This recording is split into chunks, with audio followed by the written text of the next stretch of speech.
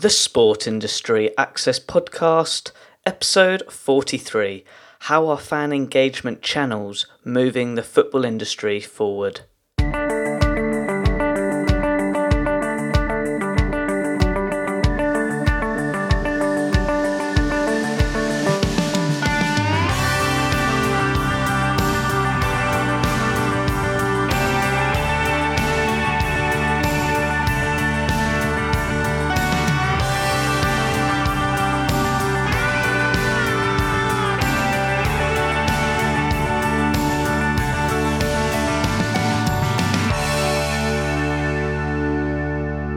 Welcome to another episode of the Sport Industry Access Podcast. I am your host, Ed Bowers. As always, my goal each week is to provide you a special guest who is a sports expert in a specific field in the sports industry, especially if you have an interest in pursuing a career in the football sector. I hope today's episode can be useful to you with regards to your interests and needs. Now, getting back to today's show, this week's special guest is Drew Thomson. Drew is an online writer and the CEO at The Football Voice, where he investigates and writes about fan engagement in football. I can happily say I'm very interested in Drew's line of work, and it's great to have him as a special guest on the show. That's why in today's episode, Drew will share his sports career journey and explain how fan engagement channels are moving the football industry forward. Drew, it's great to have you on the show. Please, can you share your sports career journey to listeners? When did it all start? Thank you, Ed. Well, it all started back in 2003 when I was fortunate enough to be involved in the first Manchester United tour of North America. And that came around as a result of me having built a relationship with Peter Kenyon, the then chief executive of Manchester United, and Peter Draper, the marketing director. And at that time, I was chief executive of Air Miles, which is a large loyalty program. But the core of the Air Miles business is it's a travel company at its heart. And I wanted to try and change how football clubs looked at travel as part of their tours. So I proposed to Manchester United that rather than them travelling with traditional standard airlines, I would hire them a private jet. I'd been made aware that the Dallas Mavericks, the US basketball team, had their own 757. And it had been kitted out to suit a sports team. And so it wasn't just rows of seats. So it only actually had 57 seats on board in total. So very spacious, very much laid out for, as I say, sort of high-end athletes. So they saw this, and Sir Alex Ferguson said at the time, we should definitely do this. And so I became a partner of Manchester United, worked with a very, very smart guy called Charlie Stilitano, who was arranging the tour, who's gone on now. He now runs a competition called the International Champions Cup, which is the preeminent pre-season tour that the major clubs in the Premier League, La Liga, and Bundesliga, Serie A all participate in. So that was a very early iteration of what Charlie was trying to do. And so that's where it started. And they had a very successful tour. They really enjoyed the trip. It was a big success. It opened up the US market to them. And then as a result of that, I kept a relationship with Peter Kenyon, Peter Draper. And not long afterwards, Peter Kenyon left and joined Chelsea. And then not long after that, Peter Draper left Manchester United as well. This all happened around the Glazers taking over. And so Peter Draper and myself then set up a business together, which was to try and help advise clubs and leagues on how they could better commercialise their businesses. And our first big client was Chelsea, with Peter Kenyon. And we also did a lot of work with La Liga, with the Premier League at that time, some work with the FA. And then over the years, that business has evolved into various different companies, and most recently now Football's Voice, where I think the journey of football and my personal journey have sort of collided again around what I describe as football culture, which I think is recognizing that we are at an inflection point in football where there's a generation of consumers now for whom what they consume and how they consume it is so fundamentally different to the generation before, that the importance of live games was primary for my generation. I think it's still important, but it by nowhere is as dominant as it was. So the purpose of Football's Voice, my current business, is to recognise the role of football culture. So it's been a sort of a varied journey, an exciting journey. I've watched so many and been involved in so many things changing in sport, and particularly football. But now I believe the future of football lies squarely in what I would describe as football culture. I find this really interesting. Relating back to your personal journey, how have you seen the football industry develop during that time? I think that's the interesting question, Ed. I haven't really seen it develop, and that's the disappointing aspect. I would say that football at the moment there's an expression in business slightly unkind, but I think pertinent, which is I think football is fat, dumb and happy. I think football has had so much money gifted to it that it has never really had to take the time to innovate. If you're a business, if you can imagine as you move forward in your career and you became the chief executive of a company, and what happened when you were sat at your desk was somebody knocked on your door, came in and said, Ed, the single biggest revenue stream in our business, you're not responsible for. And somebody else is going to do all the hard work negotiating it, and then they're just going to give you the money. So just stay where you are. They'll give you a call shortly and they'll tell you how much money that is. And the reality is, for a Premiership CEO, Richard Scudamore does the hard yards, and the Premier League do all the hard work. And the single biggest revenue line in any club, Manchester United included, would be the TV income, and you're not even responsible for that. It's given to you by somebody else. And then off the back of that, which has driven a global audience, then brands want to be sponsors of your club because of the global media coverage that it gives them, and the rest flows on. So what you haven't really seen is football clubs innovating, or the football industry innovating at all. I think football has allowed itself to become a bit stagnated. I think fans see that. I think fans are a bit bored of what they see now. There's not really anything innovative or different. It hasn't embraced social media. It hasn't embraced digital media. It hasn't recognized the changing needs of fans. And it keeps playing the same tunes. And when I speak to younger fans, I really get a sense of disengagement, disenchantment, where they are increasingly frustrated with how football is presented to them. It's becoming worryingly irrelevant. They're saying, really, do I want to sit down and spend 2 hours watching a football game?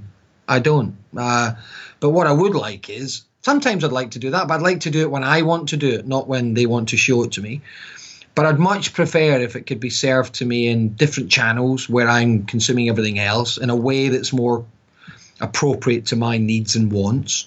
I've got my Netflix account, which means, I might decide to sit and watch 10 episodes of a box set in one sitting. Might get my mates round, get some beers, and we'll sit for 10 hours and we'll watch 10 hours of Narco.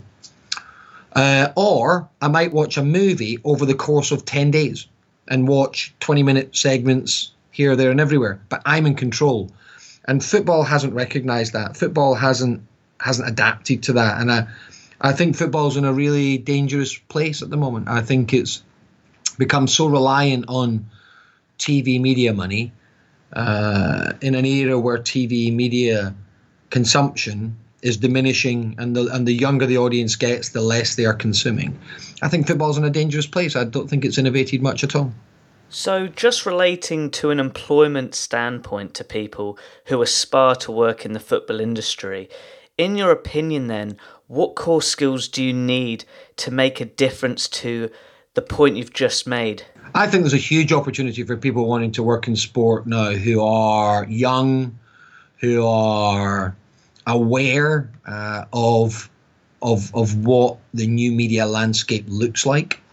I think we're entering an era where the skill sets that you would require to be truly valued in the sports industry, and I would argue particularly football, would be a true understanding and awareness of how football is consumed, and to be able to bring that to the clubs and the leagues and the big agent representatives and the big brands that are involved in football, and help them reconnect with fans.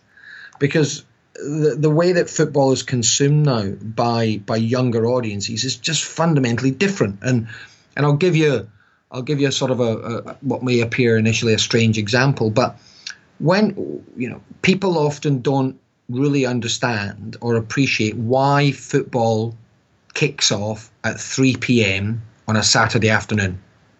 And I'd ask you the question, Ed, do you know why it kicks off at 3 p.m. on a Saturday afternoon?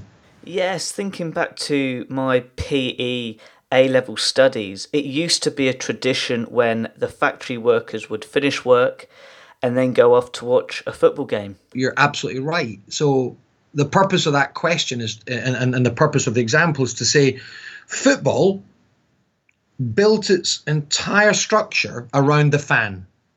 So fans worked 5.5 days a week, Saturday morning in the factory, or the shipyards or the coal mines or wherever it happened to be. It gave them time to get home, have a bath, get changed, have a pint, and go to the game.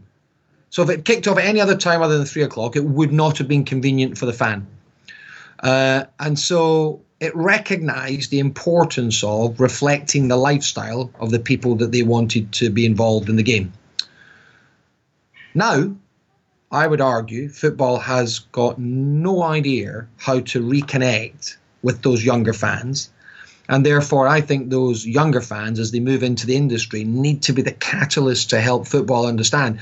If you want us to consume your product, you need to tailor around us in some way. In the same way that football did at the turn of the century, when it recognised that the best way to get people into a stadium was to host the game at a time when they could go, bluntly.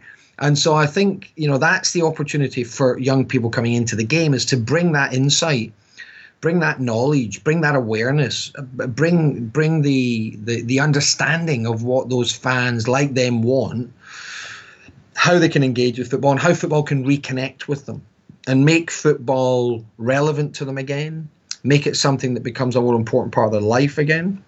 Because I think at the moment that really has been stretched quite far, and I worry that it could break. I genuinely worry that it could break because, as I say, increasingly as the people running football are aging, they are in many ways distancing football even more from those fans. We recently saw the BT Sport deal with the Champions League, which when you consider it, and I've got a lot of respect for what BT Sport are trying to do and Gavin Patterson and his team in terms of a sports strategy, but if we look at it from the fans' perspective, that this really is again significantly restricting how many fans can truly engage with Champions League sport. And so I think if Gavin and his team had a lot more young people sat around that table, helping them understand how they could package up content that would be interesting and engaging and valued by younger fans, I think that would be truly valuable. What you are saying relates to today's main topic. How are fan engagement channels moving the football industry forward to resolve this issue? I think football culture, and that's the umbrella I would put across fan channels, YouTube channels like Copa 90 or Football Daily or Bleacher Report, the podcasters, the Twitter accounts. I think that whole football culture movement, I think, is really, and again, I think it's at that inflection point where there is an entire generation of football fans for whom these these publishers are more important, they're more relevant, and they are more engaged with them than they are with any club, any player, or any traditional broadcaster. And so I think those businesses have had a significant impact on how fans are viewing football. And again, it's no different. It's no different to when you look back in history. I used the example of the 3:00 kickoff a short while ago. But it's no different to when I was a kid going to a game. What did I do on the way to the game? Well, the first thing I did on the way to the game was I bought the fanzine. And that was as I walked to Celtic Park. And the fanzine was called Not the View, because the match day programme was called The View. And so I'd buy my fanzine and I'd buy my match day programme, and then I'd watch the game with my dad. Now, I'd then, either at half-time or after the game, I'd read both. And what the fanzine gave me was the fan-focused view on who we'd signed, who was playing, whether we were playing well, was a manager, should he go, should he stay, all the usual things that fans want to know about and argue about. And then I read the actual match programme, which gave me the manager's report and some interviews with the players. And I would find a blend of them to help inform my opinion. Football culture is just able to play that role far more fundamentally now than was ever the case in old media. So I think, you've seen the recent examples with Arsenal Fan TV and Gary Neville, where there was a bit of a sort of a spat. And Gary Neville, and I think, again, this is a sign of the importance of these football culture channels, Gary Neville agreed to have an interview with Robbie from Arsenal Fan TV. Now, I would argue 12 months ago, 18 months ago for certain, that would never happen.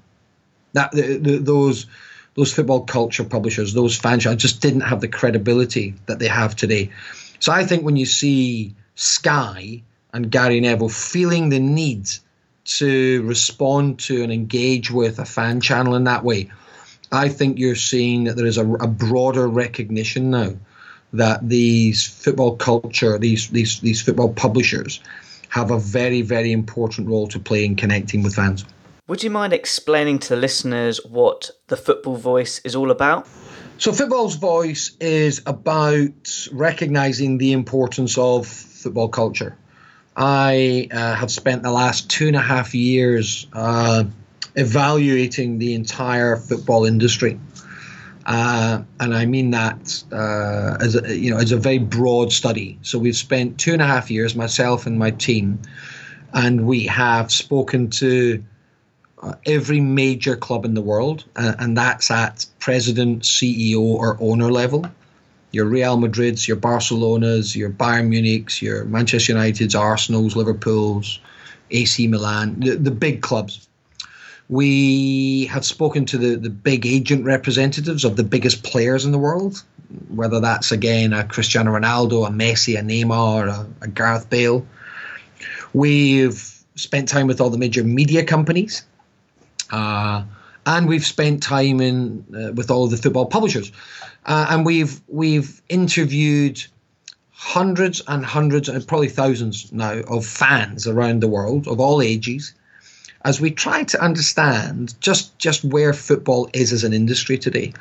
And what became very clear, was that the importance of football culture was emerging as a strategic imperative for football.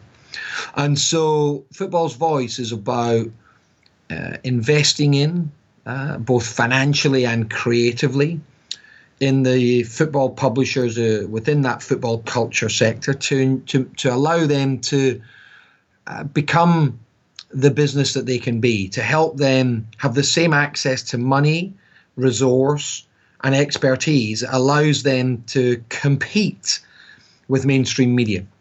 Because I think at the moment, a lot of these publishers they still have day jobs. They do this as a hobby. It's a passion, but they'll perhaps do it in the evenings or at the weekends. Some of them have been fortunate enough to make enough money to give up their job and do it full time. But it's always a bit of a struggle to have access, as I say, to the money, to the resource, to the expertise, to be able to take that business on. And so what Football's Voice is trying to do is trying to bring those football publishers together into a collective where we will provide investment, we'll provide creative support, we'll provide resource, we'll provide data support and management to allow them to really move on to the next level. And I think if we can do this successfully, and we have partners in South America, in Western Europe, in North America, if we can do this successfully, I think we can create a collective of businesses that together are stronger, more relevant, and have a greater influence in the world of football than they would ever be able to do individually. And a bold analogy would be when Rupert Murdoch came along in 91-2 and effectively established the Premier League and brought the clubs together. They were all successful in their own rights, but it wasn't until they became a collective that they truly were able to deliver the momentum and scale that they presented as a group. And it's that same approach that we're taking now, which is to do that with these football publishers to try and achieve the same outcome. This sounds really interesting. And relating back to your career now, what are your goals for 2017? For 2017, we want to establish Football's Voice as the collective entity for football publishers. We want it to be seen as the business that can help a football publisher become the business they can be. So to provide them, as I say, with the investment, the support, the resource to allow them to develop their business in a bigger way. So if we can achieve in 2017, ideally in time for the new season, an initial group of founder members, and I reckon that'll be 6 to 8 publishers from different parts of the world and different parts of that football culture spectrum. So fantasy football, gaming, fan channels, podcasters, that breadth of sort of consumption that fans are familiar with. If we can get those people together for the start of the season, that would be a success, because I think off of the back of that, we can then build into 2018 and grow that group to be a much bigger, much more powerful group of publishers. Drew, that sounds really exciting. And I feel like we're at a great stage of the interview where I like to finish with an inspirational question. What advice would you give to somebody who wants to work in the football industry? I think the best advice that you can give anybody, and I was blessed to be given this advice when I was young, was be bold, be happy. Just work in something that you love, and if you're in that space and you love what you do, be bold. Don't ever allow yourself to be directed or guided too closely as to what somebody else thinks you should or shouldn't be doing. I always say to people, if everybody is walking in one direction, then you should turn and walk against them. Why? Just by going in that different direction, you will question things in a different way. You'll have to navigate a different path because everybody's coming against you. You'll have to understand why the direction you're taking is different, potentially better. So I think enjoy what you do, be bold, be brave. And what I've enjoyed in my career is I've always backed myself. I've always said, I'm not going to rely on somebody else to shape my career. I'm not going to allow somebody to control my career. I mean, I think the last time I checked, the person that cares most about my career is me. And therefore, anybody who relies on somebody else is looking at somebody who doesn't care about their career as much as they do to shape it for them. So I think the thing I've enjoyed most is I've backed myself, I've trusted myself. It's had some phenomenal highs and it's had some brutal lows. But in that time, it's always been down to me to either get myself out of the hole or to enjoy the view from the top of the mountain when it's gone well. And so I would say for me, it's always been about being bold, being happy, backing yourself, and realizing that the one person in the world that cares about you is you. Drew, that is a great piece of advice, and I really do hope the listeners take that on board. How can people interact with you? I'm on LinkedIn, so they can find me under Drew Thomson. I'm also on Twitter under Drew T 1968. And indeed through Football's Voice. We send out a weekly newsletter from Football's Voice, which tries to just pick a topic every week that is of interest and relevant to what's happening in football at this point in time. And we also do a little roundup of what we see as being some of the significant things that have happened that week. So that's probably the three best places to interact. That is great. To all the listeners listening in, to be able to connect with Drew, all his contact details and links will be on my website relating to this blog post. Drew, it's been great chatting with you today. Thank you very much. Thank you, Ed. What a really interesting interview by Drew, and I hope you enjoyed that as much as I did. What I learnt the most from this interview was Drew's opinion about the sports industry and how fans are losing their opinions and engagement with professional sport, in this case football. As we spoke about, football started by the fans, and to me this is an area of opportunity where people can get engaged. You as the listener can be engaged from an employment standpoint. So I really do hope you took on board what Drew was saying, because there is access and opportunity for you to make a difference to the football industry going forward. Now, at the end of each interview, as always, I like to finish with an inspirational quote from my guest speaker. Drew said, "Be bold, be happy, and work in something you love." And realising that the one person in the world who cares about you is you.